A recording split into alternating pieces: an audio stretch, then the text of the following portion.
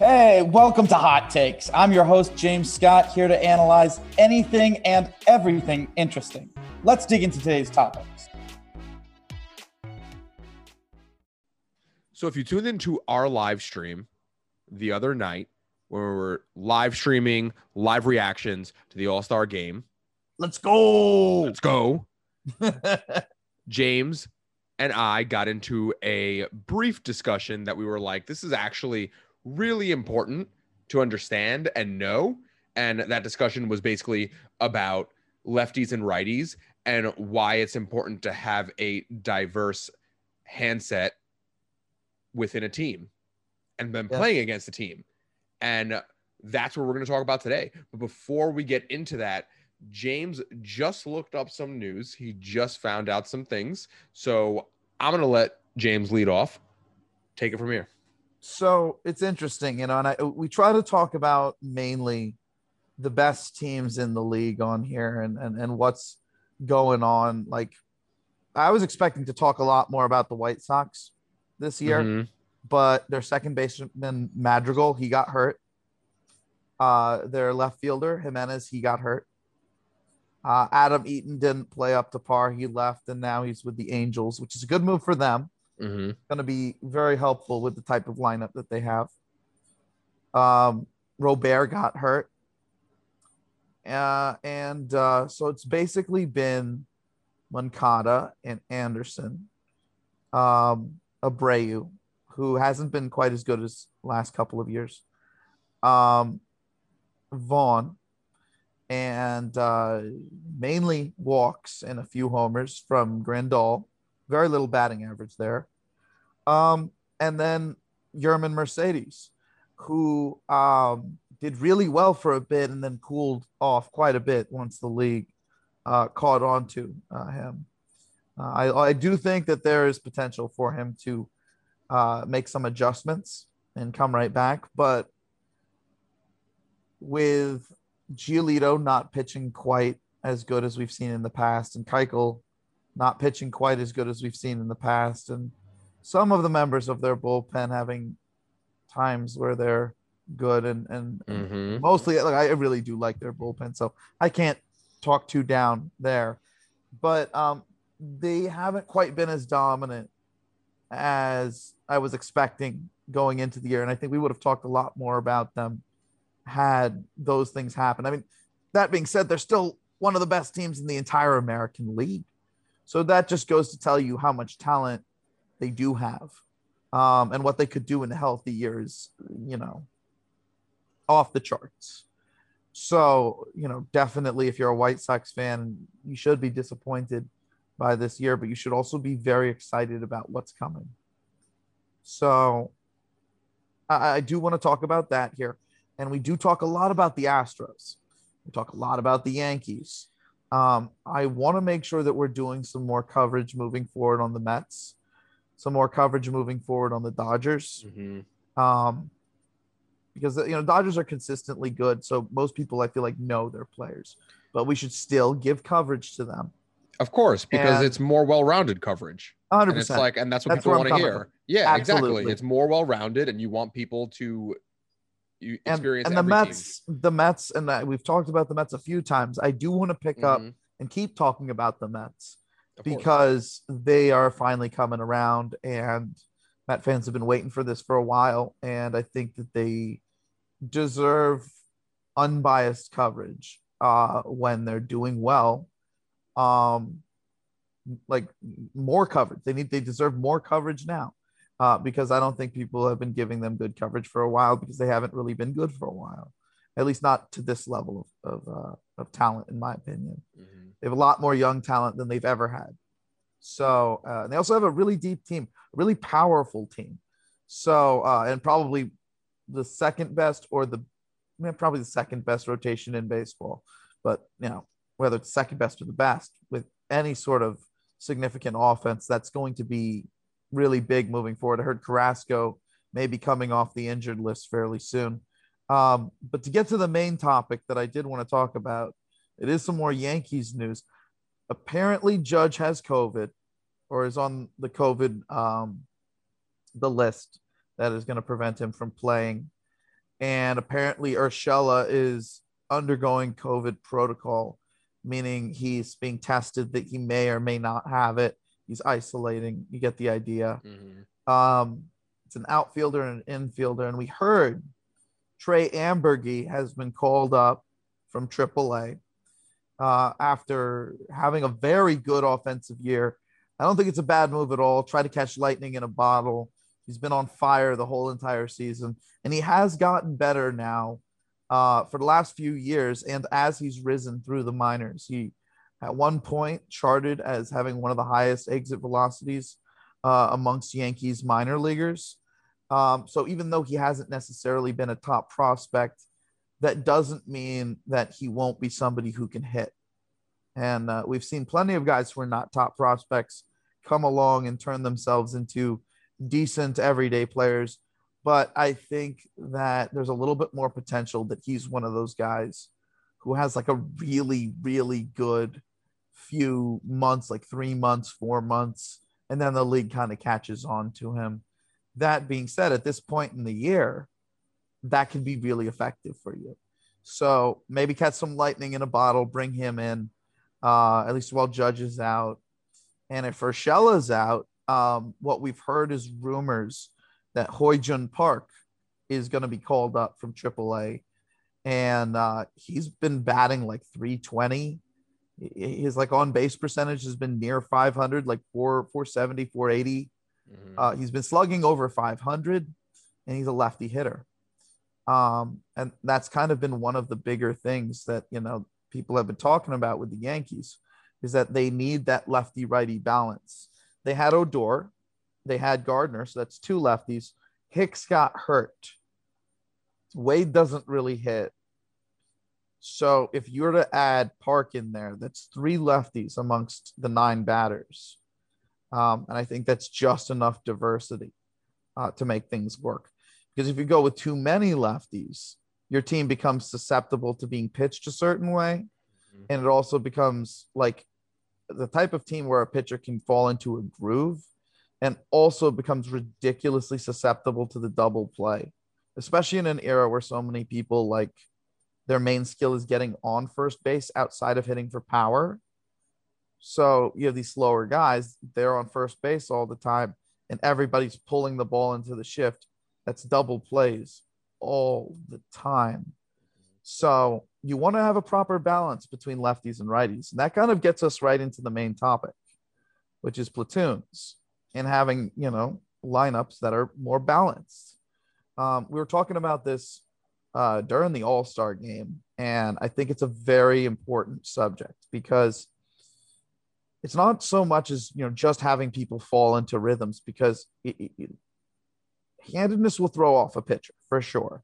Handedness, if you're a righty, you hit lefties better. If you're a lefty, you hit righties better. And you can find ways. Before you continue, explain why. Just really briefly, just say why. So initially, what people thought was that it was all based off of what you see out of the hand best. That was the theory. For years and years and years, that was the theory. And, you know, me and Tom Tango, I don't necessarily agree with everything he says, but he's definitely a brilliant mind in baseball. And he figured this out, which I thought was brilliant. It's a brilliant observation. It's not so much as you see the ball out of the hand that much quicker, although that is certainly part of it, certainly part of the equation. But a larger determining factor is that there's so many more righties in the league, so many more right-handed pitchers in the league he found than lefties, that people are just used to seeing that. And whenever lefties come in, it's hard to pick up on the ball just because of frequency. And it's not because you see the ball so much easier. And that's the only overriding reason. Although that's certainly a thing. If you're a lefty, you'll certainly see the ball for a longer period of time out of a righty's hand, and vice versa. But what they found is the overall determining factor is that there's so many more righties than lefties in the big leagues that batters are just used to seeing righties. So with that in mind, what batters do you think do better against righties by a good deal than the ones that see the ball longer? Exactly. Yeah. So with both of those combined factors, lefties are going to hit righties very differently than righties are going to hit righties. And that's why when you see these lefty platoon hitters, they actually matter so much more. There's not very many of them as well that can hit for high levels of power. You'll see, lefty platoon hitters that could hit for a measure against righties of like 20, 25 home runs a year. But the special ones can hit for a measure of 35. And there's not as many of them as you would think. There's a lot of lefties out there who are light hitters. And I think we talked about that very briefly during the All-Star game as well. We did. That left-handed swings, I'm not sure whether it's because when people are growing up, they have less examples to turn to and look at. But it's definitely a situation where left-handed swings are more geared to hit the ball out front, more geared to hit lower pitches, more geared to pull the ball, more geared to hit the ball, I feel, with backspin. Right-handed swings, I feel like you use a lot more of your back and your legs typically on average with those types of swings. And they're a lot more lever based rather than dependent on form being in exact place. Because lever based swings, you don't have to have your body completely in space in the exact right positions with your swing in order to hit the ball hard and effectively. You don't see that as much with lefty swings. You don't see a lot of bad ball hitters from the left side. So with those types of swings in mind, they're going to hit certain types of pitchers, certain types of ways. So you have to bear that in mind with regards to looking at lefty hitters, that even if you could find a lefty hitter who's a bad ball hitter, then you're really in luck. Then you're really in a special spot. So it just makes you look at certain players underneath a different lens. Like Freddie Freeman, for example, he's a great hitter, great first baseman. He's a lefty hitter. He does all he does, even being a lefty hitter, even dealing with, of course, what the shift does to lefty hitters, which we've talked about before. It knocks about 30 points off of your batting average, which is, absolutely unfair because it doesn't exactly do that to righties. Reason why it doesn't do that to righties is first base is right there. You're hitting the ball right next to first base. Whereas if you're a righty and you're pulling the ball, you're hitting it away from first base. And a lot of the time, the fielders, when they're fielding it, their body motion is pulling them, the momentum is pulling them in the opposite direction that they're throwing in. So they can't get as much behind the throw. So it's very different. It's very, very different.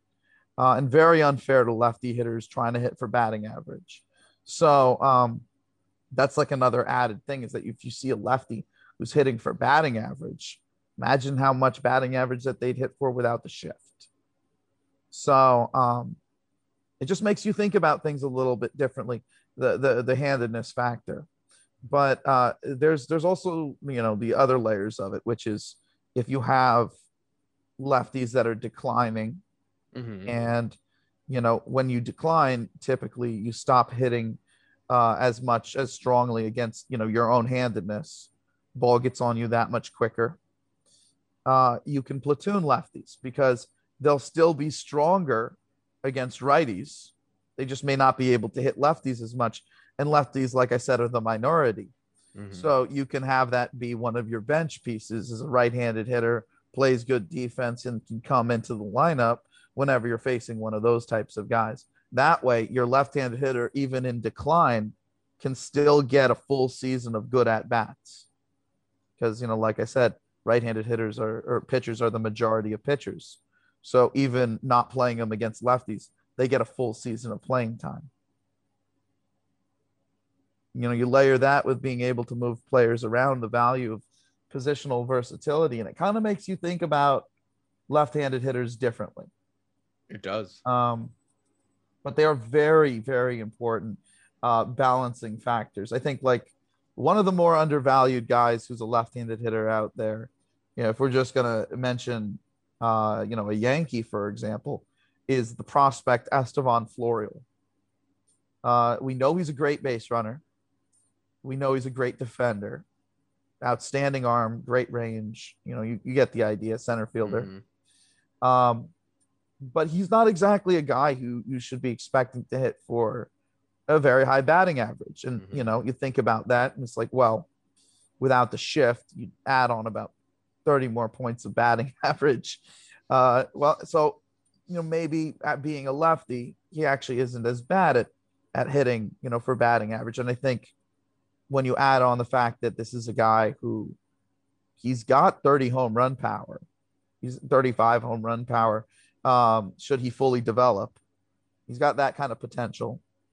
He's got the ability to walk, right? Mm-hmm. So some of those walks are going to make up for some of the singles. And he's got that outstanding speed. What does it matter if with his type of swing, he's never going to hit lefties? I don't think Florial has a chance of hitting lefties. I also think that there's a high chance that Florial is not even a 260 hitter in the big leagues, like a 250 hitter, or a 245 hitter, at least before the shift goes away.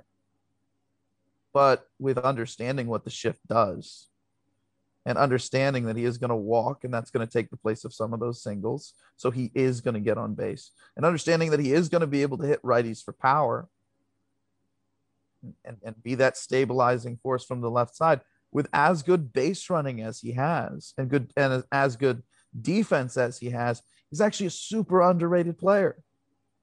No, he's not ever going to hit lefties, at least, not until his wrists become a little bit more loose and he becomes a little bit more confident, maybe gets a couple of years of reps at the big leagues. Mm-hmm. So his bat speed can properly play against them, but he's not going to do it in the short term, not for the next 2 years at least.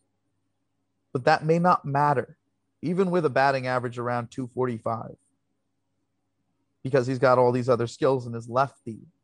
Now, if he was a guy who was going to hit 245 and, walk as much and hit for the same levels of power, but, again, be a righty, so it shows up differently.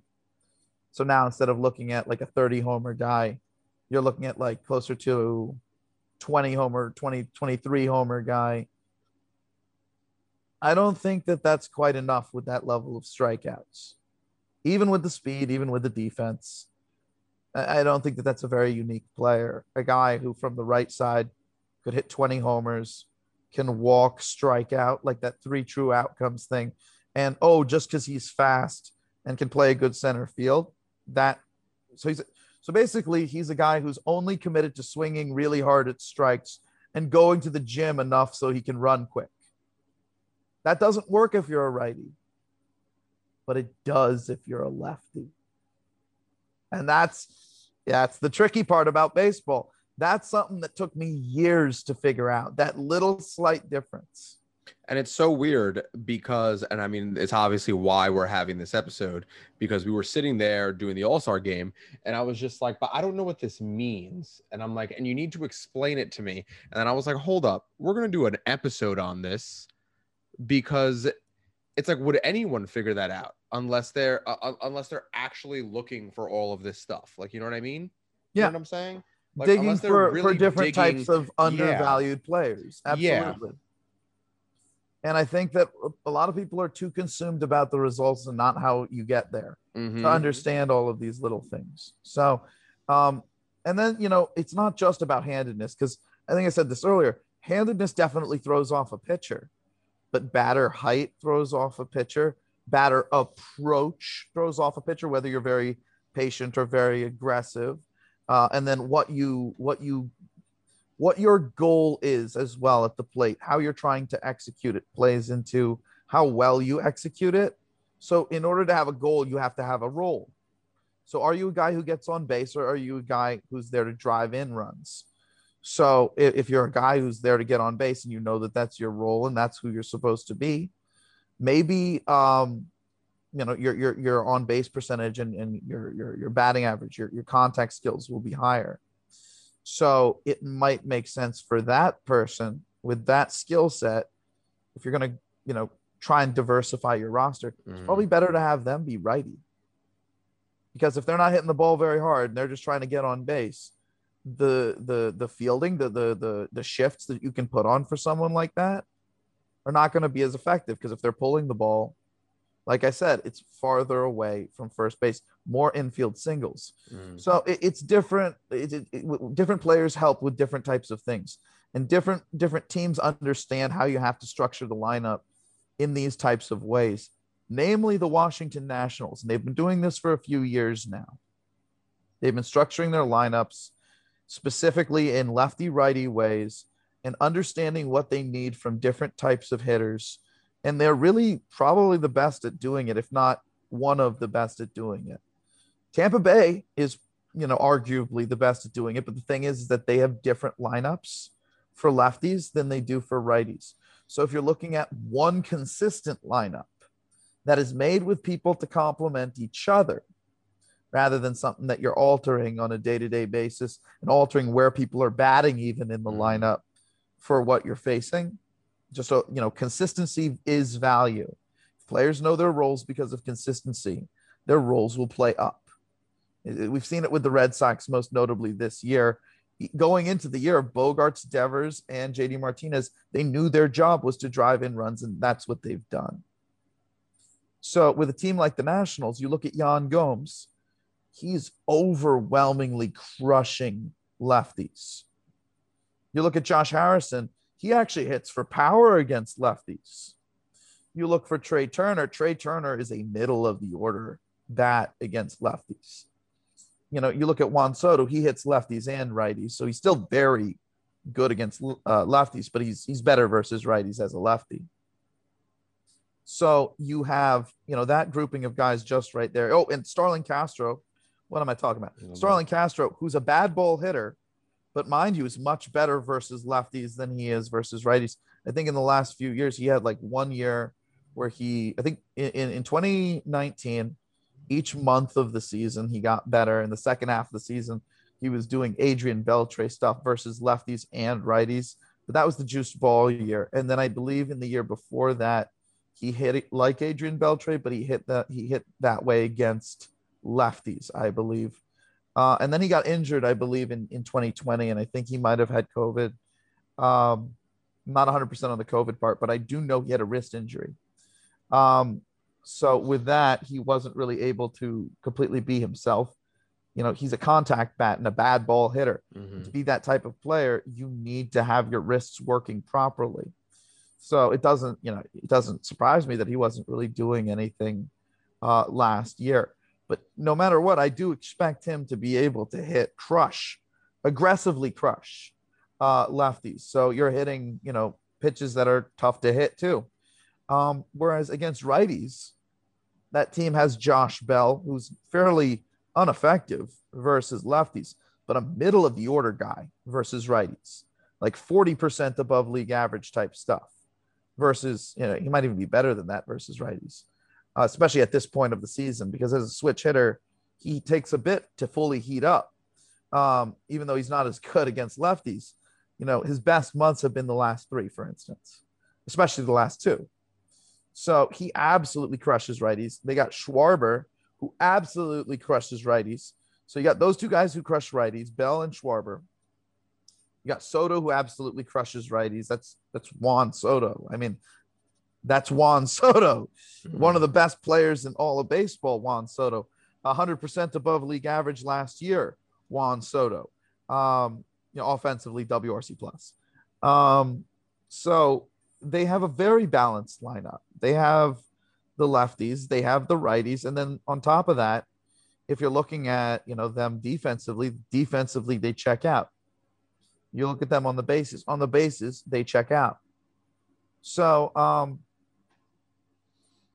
teams, I think, are really going to start looking into these types of balancing factors over the next few years. And, it started with teams like the Nationals and the Rays doing these types of things. And Oakland has been doing them too recently. I think we talked about that earlier this year too.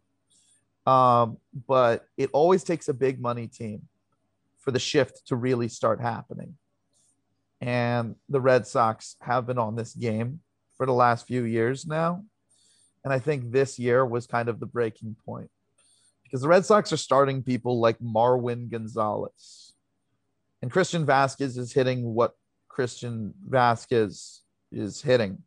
And they're starting, Enrique Hernandez, who's an okay player. He's an okay player. And Verdugo's, he's not been the guy he was last year, but he's good. He's been good for them, about 15% above league average. Nothing crazy or definitely a difference maker between his defense and his offense. But basically all the heavy lifting is getting done by like 3 players: Xander Bogaerts, Rafael Devers, JD Martinez. And just because they have enough base running, defense, and that lefty righty kind of balance in there, different types of approaches as well, they are right there with Tampa Bay. They are ahead of the Blue Jays. They are ahead of the Yankees even. They're doing fantastic, and they're doing it with this type of balance. And, the Royals won a World Series with this type of thing. So it doesn't surprise me at all that the game is starting to go this way, and just adds another wrinkle onto why the Yankees have not been as effective as they could potentially be, because their whole lineup is a bunch of righties who the majority of them are very patient approaches. And in order to have proper balance, you need to have more of this type of diversity. So the fact that Gardner's in there is a good thing, but he's replacing Hicks, who already gave them diversity. You need to get Odor more at bats. So now with all of these things happening to the team, it doesn't surprise me that, they're going to do that. That's definitely the path forward. But seeing a guy like Park come up and somehow get at bats as well, putting 3 lefties into that lineup, that's what they need. They need something like that because they do not have enough balance, and pitchers are falling into a rhythm versus them.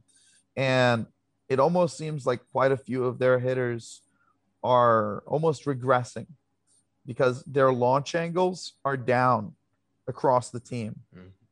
And we talked about their base running being historically bad on a previous episode, looking at their BSRs. You can look that up on Fangraphs as well.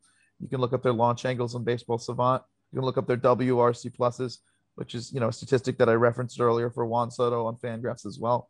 So definitely check that out. It's very interesting and informative statistics as well. Yeah. So this is why, a lot of these teams are succeeding beyond what their expectation was, at least for most people. We here actually thought the Red Sox would do very good. So it doesn't necessarily surprise me. It just surprises me that, the Yankees performed so poorly. And there's numerous reasons for this. I think we talked about it on an entire episode. So definitely check that out. A whole episode.